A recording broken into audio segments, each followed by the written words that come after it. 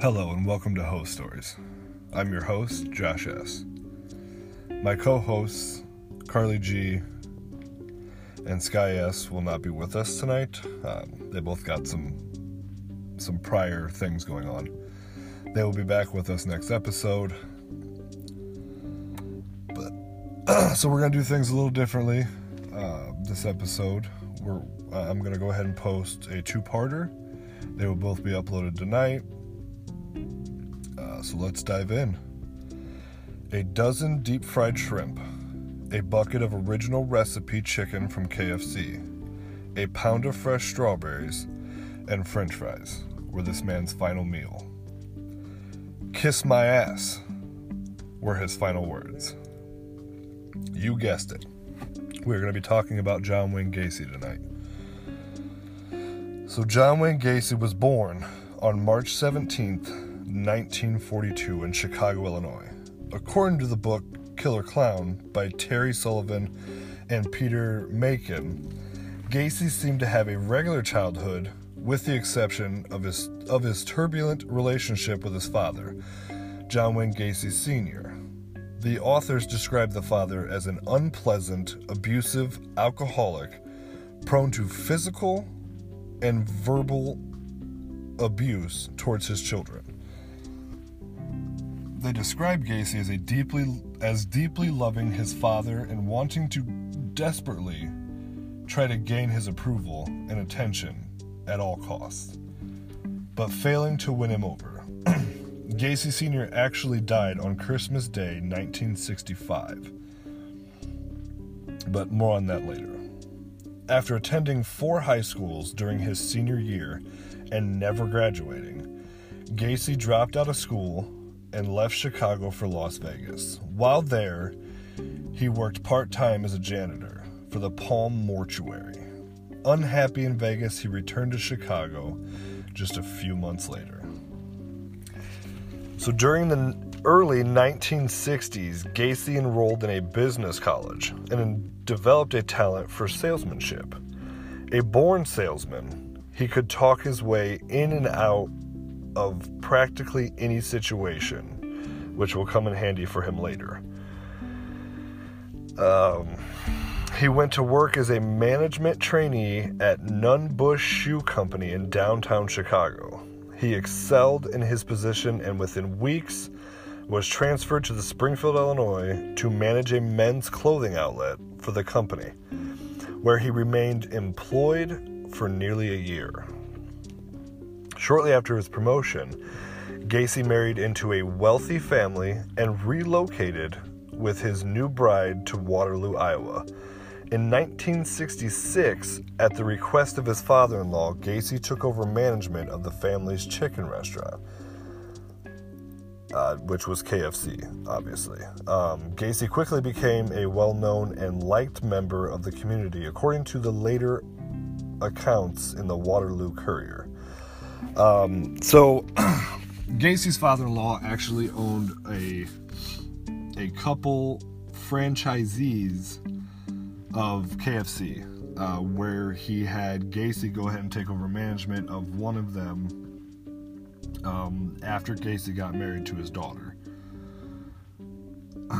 So just kind of a fun fact about KFC, and of course then KFC later on was a part of his final meal, which I've always thought was kind of interesting, that you can manage a fast food restaurant and then later on in life, do what you do, end up on death row, and you request it as your final meal. Pretty odd, but kind of fascinating, I guess. However, so all was not lost with Gacy. The future serial killer would be arrested for the first time in 1968. The felony charge attempting to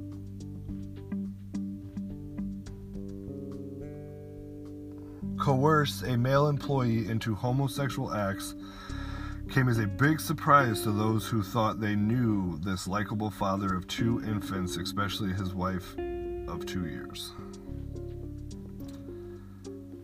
So Gacy went ahead and pled guilty to sodomy and was sentenced to 10 years in Iowa State Men's Reformatory in Anamosa.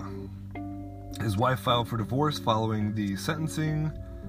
Angered, Gacy informed her he did not want to see his children again and would henceforth consider her and the 2 kids dead. So he honestly would never see his divorcee and his 2 kids from that moment on. He would never see him again.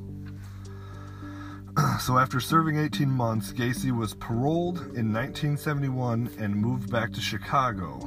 He went to work as a construction contractor and then started his own construction business. That July, he remarried a recently divorced woman he had met through mutual friends, and with financial assistance from his mother, moved into a house in Des Plaines. Again ran into trouble with the law. He was charged with the attempted rape of a young man. The charges were dropped when the victim failed to appear in court for the hearing. Gacy had a talent for business. According to the Des Plaines Journal, he was known by local merchants as a sharp businessman who would often undercut his business rivals' contracts by hiring on a number of high school age employees to cut his costs. His business actually grew. By all accounts, Gacy was very good at what he did. When questioned, he continually would state that he used the younger men because they were moldable. He can train them how he wanted them, and he didn't have to pay them very much. So his overhead was very low.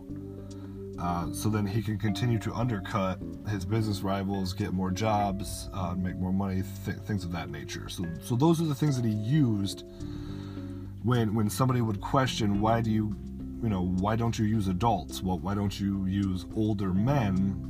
Those are the answers that he would give.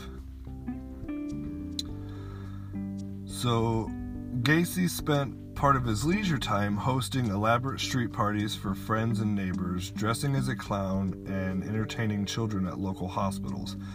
He also immersed himself in organizations such as the JCs and the local Democratic Party. As a Democratic captain, he once had his picture taken with First Lady Rosalynn Carter. Now that I find very interesting.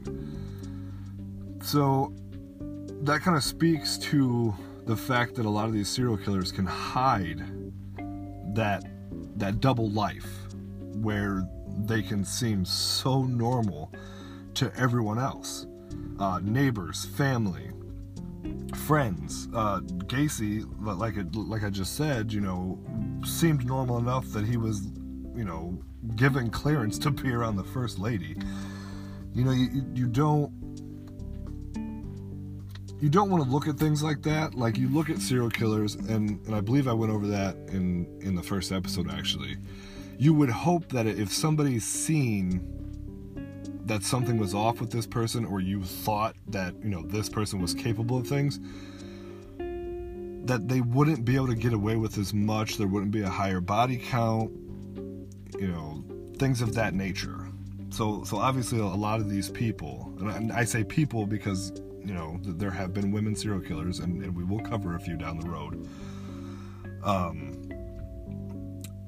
But they're able to seem that normal, and just like, everyone else, a lot of them are very successful. Like Gacy, he was a very successful businessman. He was a part of the JCs. He ends up being a higher member of the JCs. And later on in the episode, I'll kind of explain to everyone what the JCs are. But it has a lot to do with politics, obviously. Things of that nature. So, Gacy's second wife divorced him in March of 1976. According to accounts in Harlan Mendenhall's book, Fall of the House of Gacy, Gacy's second wife felt she could no longer cope with the marriage due to her husband's unpredictable moods and bizarre obsession with homosexual magazines, and a lot of things of that nature, obviously. The couple did not have children, although I do believe his second wife did have 2 daughters.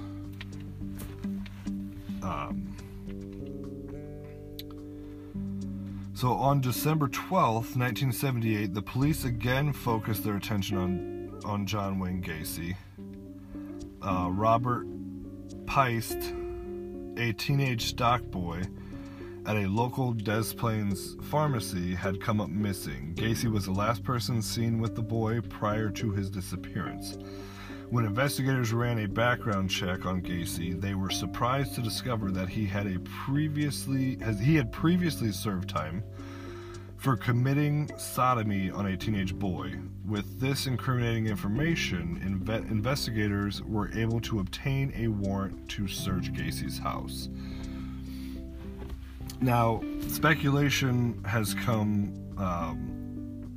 I read John Wayne Gacy's biography. I don't remember who wrote it. I don't think it was him. But it had talked about how he got this kid to come to his car. He was obviously offering him a construction job. You know, he used the ruse that he could pay him more at his construction company than he could ever make at the pharmacy. So, you know, being a young kid of, 16, 17 years old, of course you're going to jump on something like that. So that's kind of the way Gacy got these boys' trust. There were other ways that he would gain their trust, to get them to his house and to get them down in the basement, or alone in a room. He would use like porno tapes and letting them drink alcohol, a beer usually in particular. He would let them smoke weed with him in his house. He would get them nudie magazines and things of that nature, and that's how Gacy would gain a lot of these boys' trust. And of course the boys would let their guard down, they're partying, they're having fun, and that's when things would go very bad for these young men. So during the execution of the warrant, investigators entered a crawl space located beneath the home.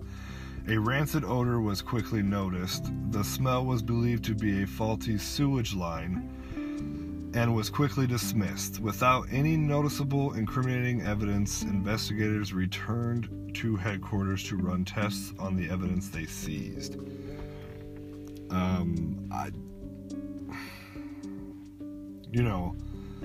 That to me, for the police department, is definitely a mistake, obviously, but probably one that you couldn't fault them for. Depending on the smell, if you've ever smelled that smell before, you may think that they were right in thinking about the sewage lines. Most of us have unfortunately had to smell sewage line for one reason or another. So, you can't really fault the detectives on that one, I suppose. During a review of the items confiscated from Gacy's house, investigators soon realized that they had unknowingly seized a piece of critical evidence. One of the rings found at Gacy's house belonged to another teenager who had disappeared a year earlier. With this new information, investigators began to realize the possible enormity of the case that was unfolding before them. Following the discovery of their new information, it was not long before investigators were able to obtain a second search warrant for Gacy's home. Now, according to the book I read, the biography on John Wayne Gacy, they would have police officers staked out watching Gacy for days after the boy from the pharmacy went missing. As soon as they did the investigation and they were looking into Gacy, after they found the boy's ring I just mentioned, it was a high school class ring with this kid's name. I believe it was etched on the inside of the ring. So they had stakeout teams that would watch Gacy, and Gacy thought he was so slick that he would basically invite these officers in for dinner. He had them over for drinks. He would play, cat and mouse games basically with these officers. Gacy got too big for his britches, and eventually Johnny Law caught up, figured some stuff out, and bing, bang, boom. So, on December 22nd, 1978, Gacy, realizing that his dark secrets were about to be exposed, confessed to police, telling them that he had murdered approximately 33 young men over the past 7 years. He also drew them a detailed map to the locations of 28 shallow graves under his house and garage. So, on one of the nights in question, when he got a little too big and thought he was slick, he invited a detective in for dinner. Throughout dinner, and this is, again, according to the biography I read. So, throughout the dinner, this detective started smelling this foul odor, but he couldn't figure it out for the life of him. He knew he had smelled it before, but he wasn't 100% sure what he was smelling. It wasn't until, I think, a day or so later, when he finally realized, that's the smell of death. That's why I know that smell. It's the smell of death. And that's when they got the second search warrant. They went in, and they discovered something they never would have dreamed of discovering. So further, he admitted to dumping five others into the Des Plaines River. Gacy told detectives there are 4 Johns.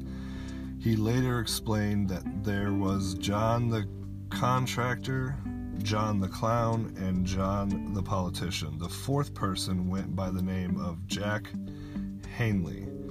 Jack was the killer and did all the evil things. Gacy's murder trial began February 6, 1980 in the Cook County Criminal Courts building in Chicago.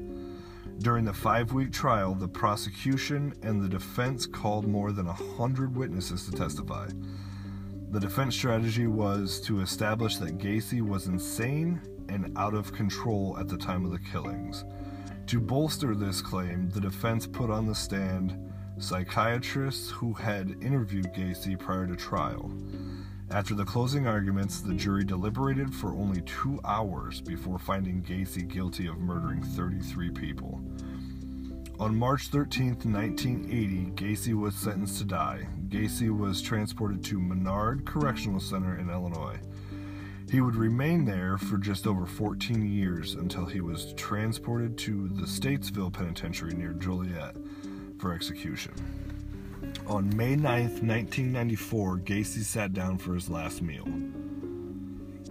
Fried chicken, French fries, Coke, and strawberry shortcake. Prison officials later described his demeanor as chatty, talking up a storm. In a phone interview shortly before his execution, he told a Night Tribune reporter, "There's been 11 hardback books on me, 31 paperback books, 2 screenplays, 1 movie, 1 off-Broadway play, 5 songs, and over 5,000 articles.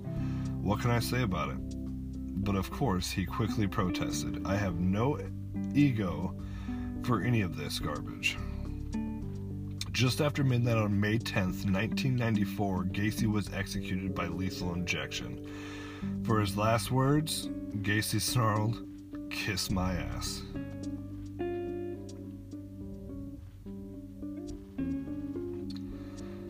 Now, to go further into this guy, He did have a very rough childhood. According to everything that I've read, not only was his dad an alcoholic, but he was very, very abusive. As a child, Gacy did struggle with the fact that he might be homosexual. Back when Gacy was managing the KFC, he actually told his sister that he felt like this was the first time ever that his father was ever proud of him, and Gacy Sr. actually told him that was the first time that he was ever proud of him. So Gacy had that whole thing where, he was constantly trying to get his father's approval, and could never earn it. His father assaulted Gacy's mother as well. One of the biggest things that Gacy and his siblings can remember was a razor strap. And during a documentary that I watched recently, his sister had stated that it didn't matter, how hard their father hit them, how many times that their father hit them. He was very abusive. The Gacy siblings basically grew up and realized that they had to toughen up against the beatings. And after a while, John Wayne Gacy Jr. stopped crying. Gacy also suffered further alienation at school, unable to play with other children due to a heart condition that was looked upon by his father as another failing. He later realized he was attracted to men and experienced great turmoil over his sexuality. Also, on that documentary I watched recently, his sister had spoke of, his father wanted John Wayne Gacy Jr. to be more of a man's man. He wanted to raise him correctly, according to his father. And John Wayne Gacy was never really into that kind of stuff. He was more into cooking and baking, so he would, try to bake with his mom and cook with his mom, and, his dad just never seen it that way.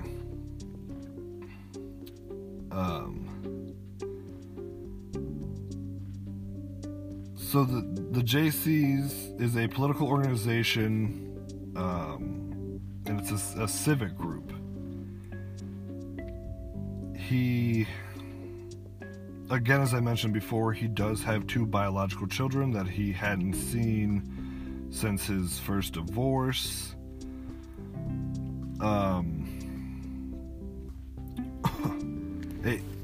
Another thing that I kind of wanted to clear up as far as the whole killer clown aspect. To me, when I hear killer clown, I think of, this person killed as a clown. But there are no confirmed witnesses to say that he ever killed while dressed as Pogo the Clown. The only time he really dressed up as a clown is he would do children's birthdays every once in a while, and he would go to the children's hospital and perform there as well.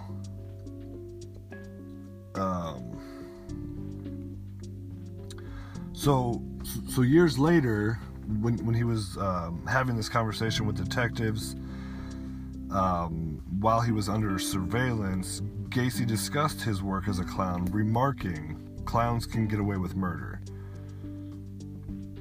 That, to me, is a red flag statement.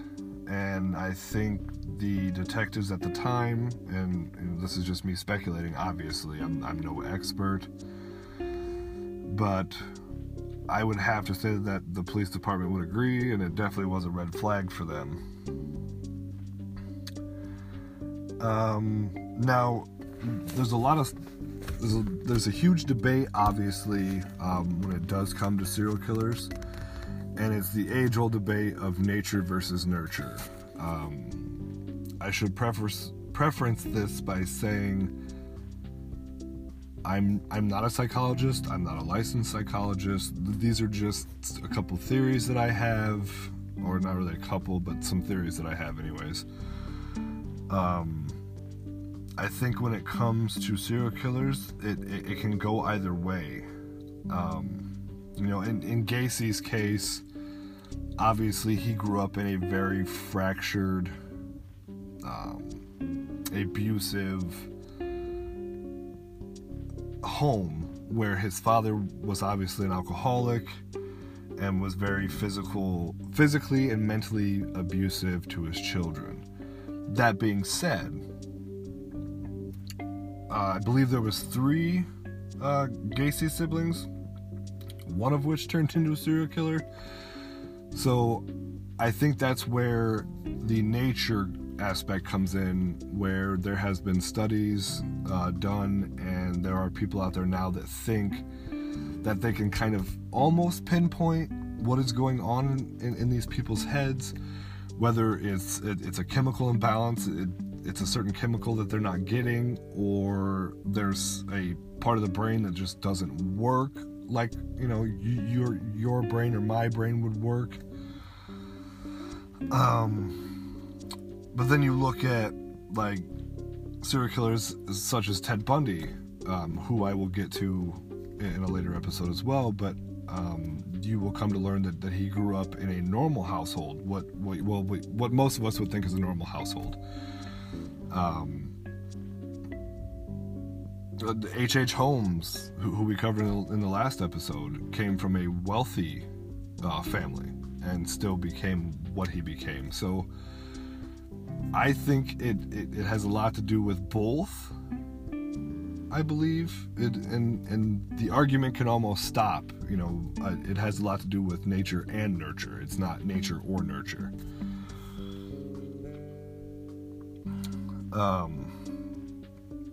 So yeah, as said before, Gacy did confess to 33. He later tried to retract this statement. He also went as far as recording like a minute-long phone message from his prison cell that when you called it, he would, proclaim his innocence, saying he had nothing to do with it, which, common sense states you find however many dead bodies in somebody's crawl space, you're going to start talking to them first. He also ended up, while in prison, he ended up doing some paintings of himself painted up as a clown, and these paintings went for some absurd amounts of money. And if you've ever seen one of these paintings, you would understand why I said absurd. I don't know if I would have paid $5 for these paintings, but because Gacy ended up with so much notoriety and he was so famous, which is a terrible word to say for a serial killer, but I don't have... infamous, I guess you would say. But he was so infamous that these crappy paintings went for so much money. Basically, anything that Gacy touched sold for a high price.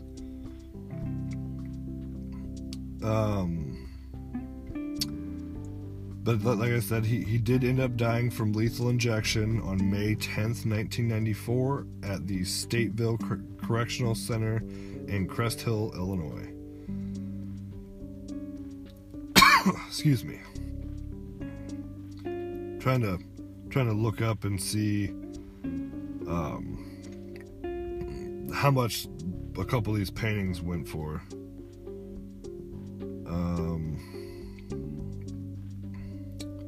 It looks like one or two of them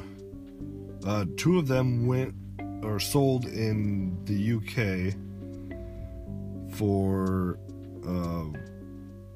whatever their money is, but 4,000 of whatever their money is, mark, pound, is it a pound? It might be a pound. And then the other one went for 325 pounds, I think it's pounds, respectively.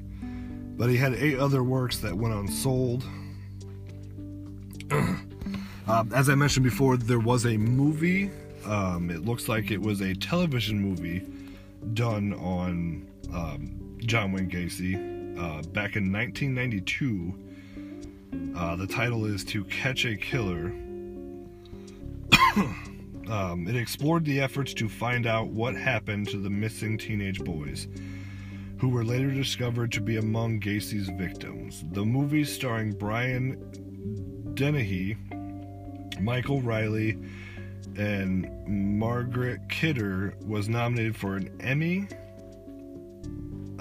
for Dennehy's performance. According to Dennehy, Gacy wrote a letter to him from prison protesting his portrayal in the film and proclaiming his innocence.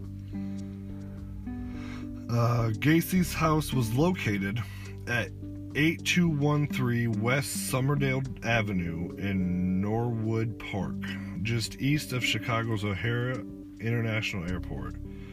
On several occasions, visitors and family members reported that the house had an unusual stench, which Gacy attributed to mold or rodents. A simple one-story ranch house in a middle-class neighborhood, Gacy had outfitted his home with a trap door leading to a crawl space beneath the house where he would dispose of many of his victims' bodies. Others were buried in the backyard or dumped in the nearby Des Plaines River. In 1978, with Gacy under arrest, the house was dismantled, in an effort to find more evidence. The following year, the house and all structures on the property were demolished, and a new house was eventually built on the property. According to one worker involved in the demolition of Gacy's house, if the devil's alive, he lived here. And that's where part 1, we will leave you. Thanks for listening, and we love you.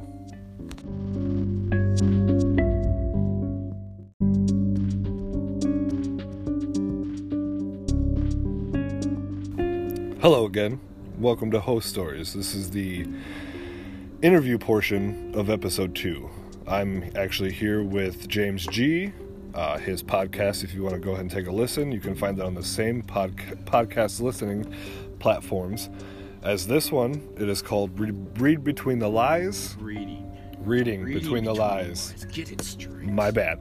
Reading Between the Lies.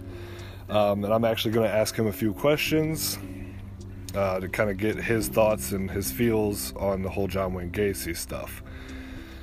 So how old were you when you first heard about all the John Wayne Gacy stuff? Honestly, I was probably about 10 years old.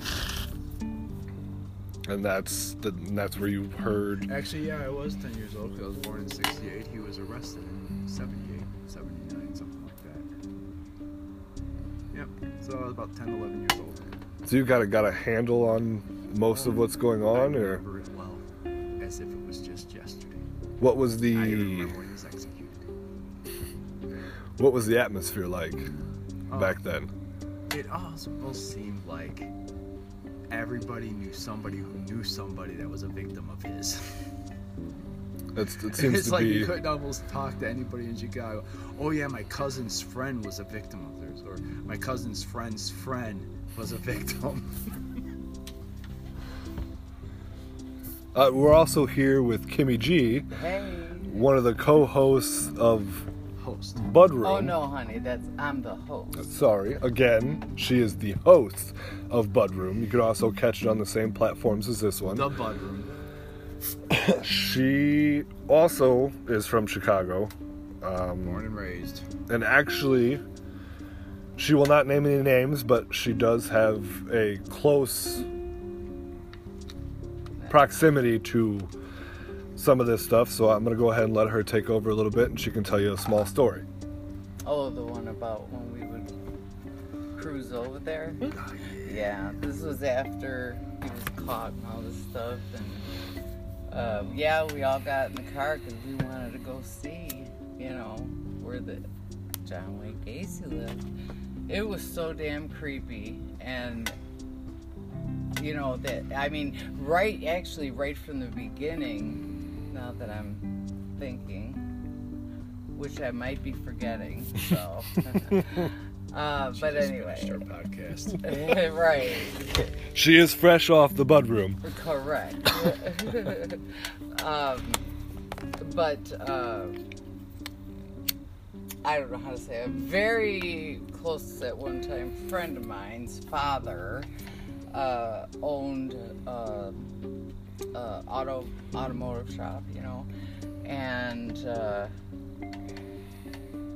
his partner's son and his best friend worked for Gacy, painting and, you know, just little that's how he, you know, got all the guys, you know.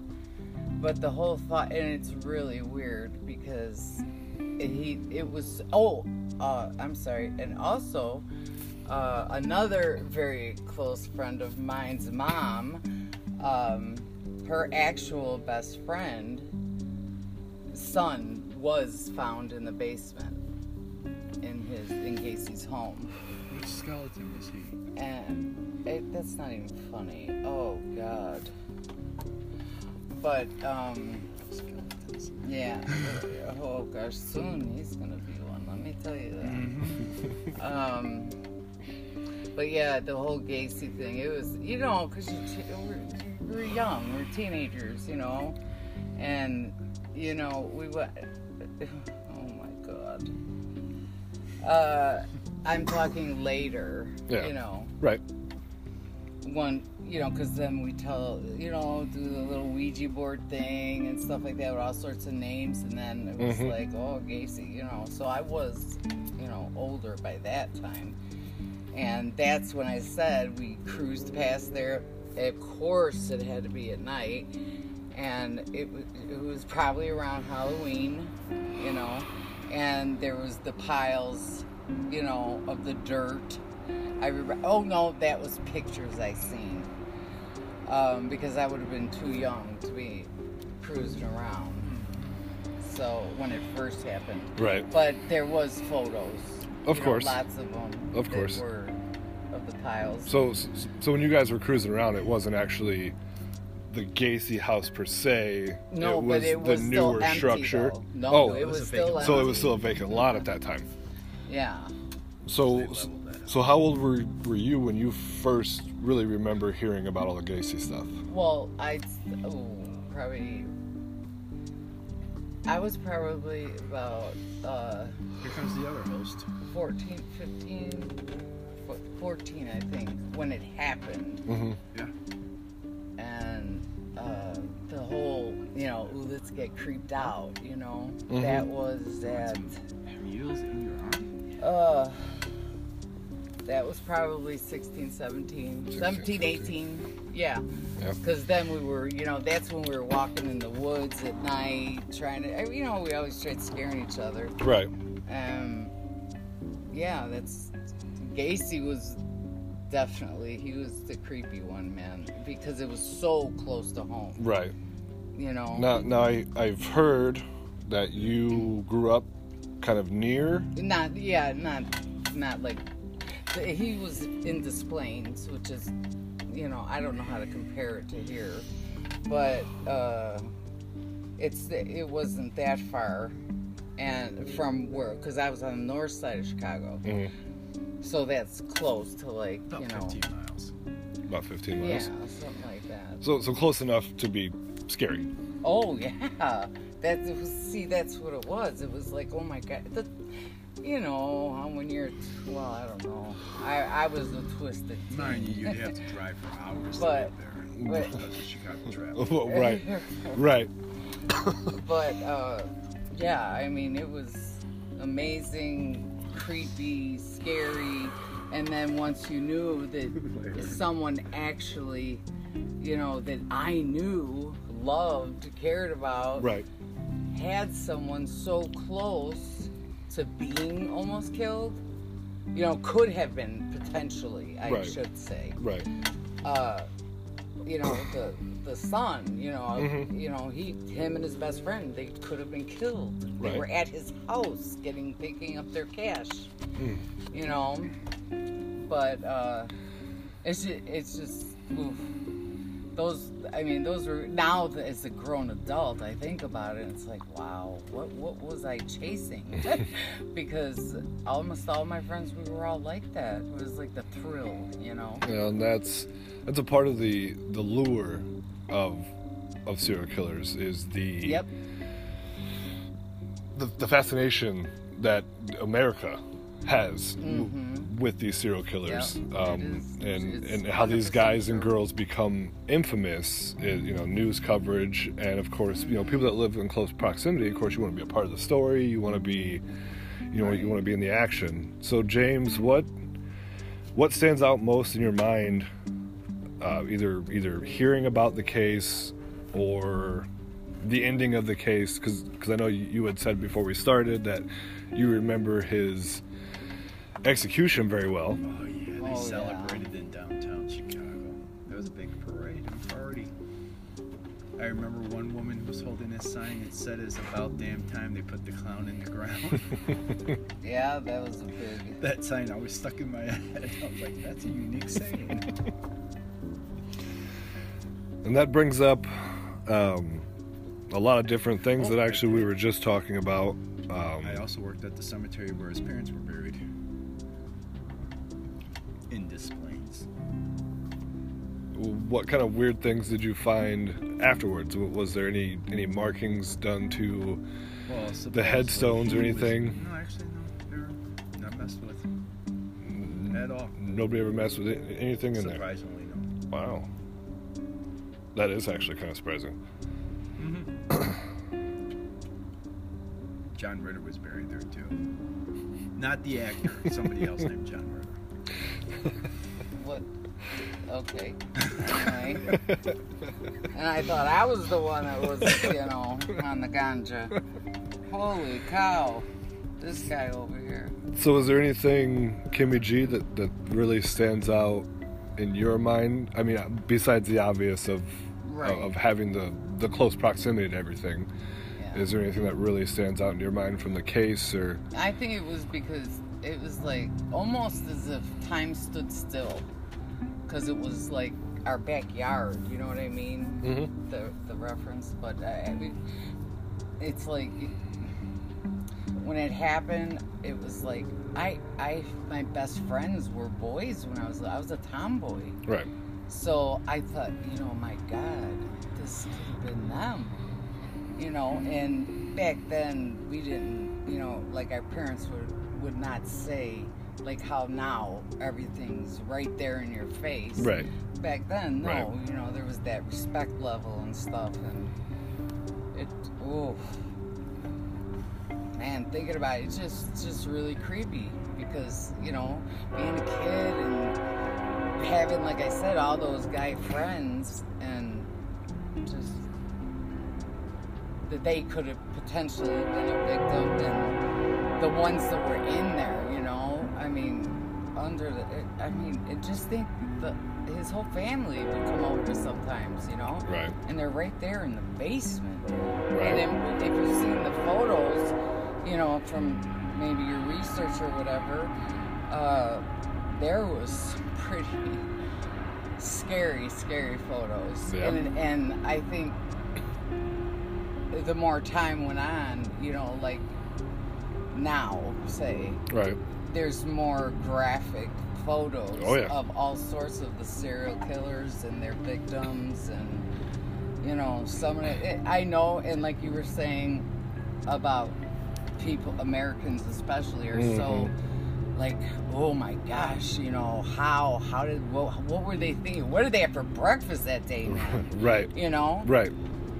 That, to me, that was a rush as a kid, thinking about the serial killer. Actually, if you don't mind me saying. Nope, go ahead. I was about 10, 11 years old, and a whole bunch of my family lived on the same block. And, I mean, I'm talking great-grandma, grandma, aunt, great-great-aunts, they were up and down the blocks, cousins, But anyway, if you know, going across the street to play, you know, it's not like here where it's country and cornfields, you know. Right. It's you know, like across the street would be literally like from here to there, you know. You know what I mean? Right. It was just so everybody was out, family. Well, there was this alley we used to play in, which was just a couple houses we were from, and we used to play ball on, you know, in this part of the alley, that part of the alley. You know, there was a couple buildings, apartment buildings, and well, we used to go there, and there was this scary man that me and I think two of my, you know, little guy friends and one of my girlfriends, we were walking down there, and by the creepy guy's house. Well, this went, like, we kept doing it because we, even at that age, 10, 11 years old, you know, I wanted that thrill, that scare. Right. And, you know, there was stories, you know, that, you know, he takes little kids. I didn't know what that kind of stuff meant. All I knew, it was a scary looking guy, you know. Right.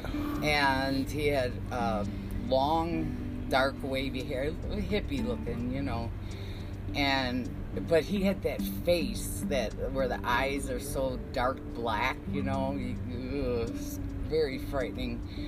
But and that's when if you ever heard I don't know if it was only a Chicago thing or if they moved everywhere, the stranger danger. Oh, yeah. You know? Yeah. Oh, yeah.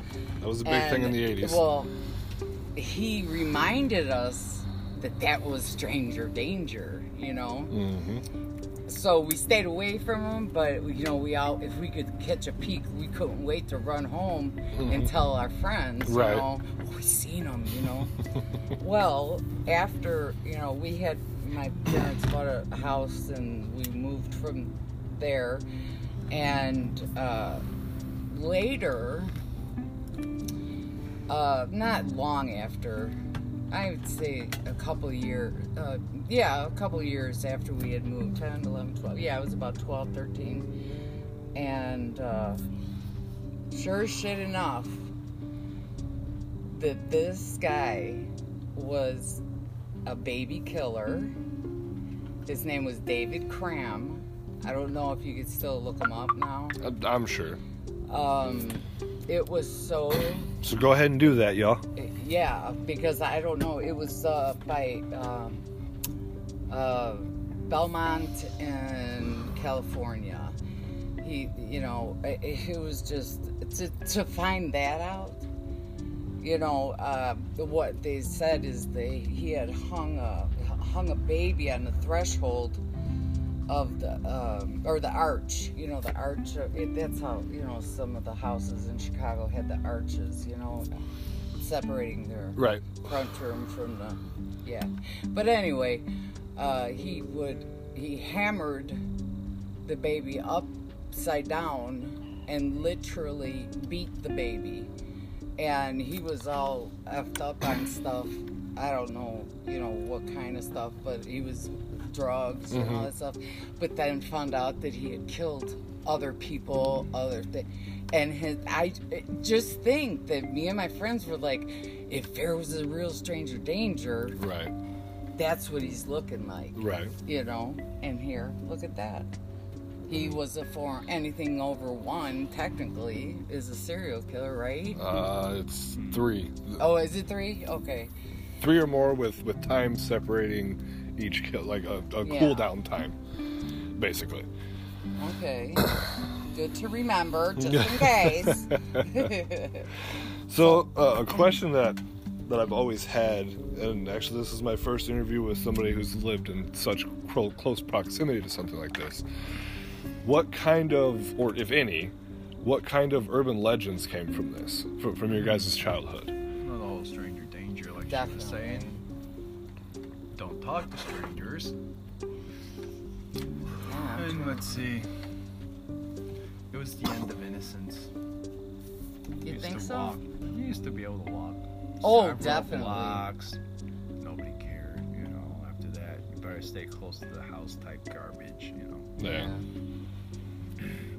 But there were so many. I mean, gosh, everything was creepy. You know, because our minds, even though it was innocent time, seemingly, Right. you know, it was just, you know, stuff you did. You Right. know, the clubhouses, playing kick the can, playing tag, you know. But the creepy and scary stuff, you know. Man. Your normal campfire type story, Yeah. almost if you were at a campfire. Because I know that There's so many. a lot of true to life serial killers have spawned different urban legends, dating back as far as the Phantom Killer of Texarkana, which I will cover later on down the road as well.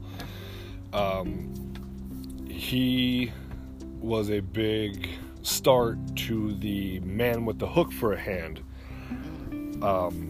That urban legend you see a lot in films, Candyman being the biggest one that kind of stands out in my mind. Took place in Cabrini Green. And Cabrini Green, correct, in Chicago.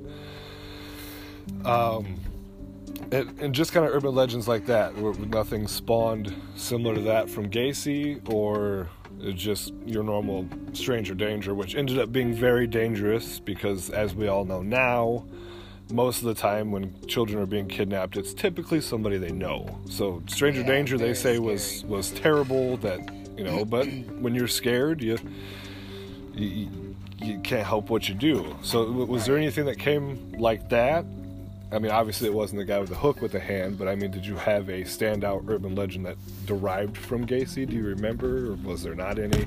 Not that I can recall. Mine would have been, like I said, you know, we would scare the shit out of each other, you know. With the Ouija board and stuff? And... With Gacy, with, you know, we'd do seances after he was dead, you know. Right. And also, I know you were mentioning you might do Dahmer. Mm-hmm. Of course, he as well. That's what, you know. Right.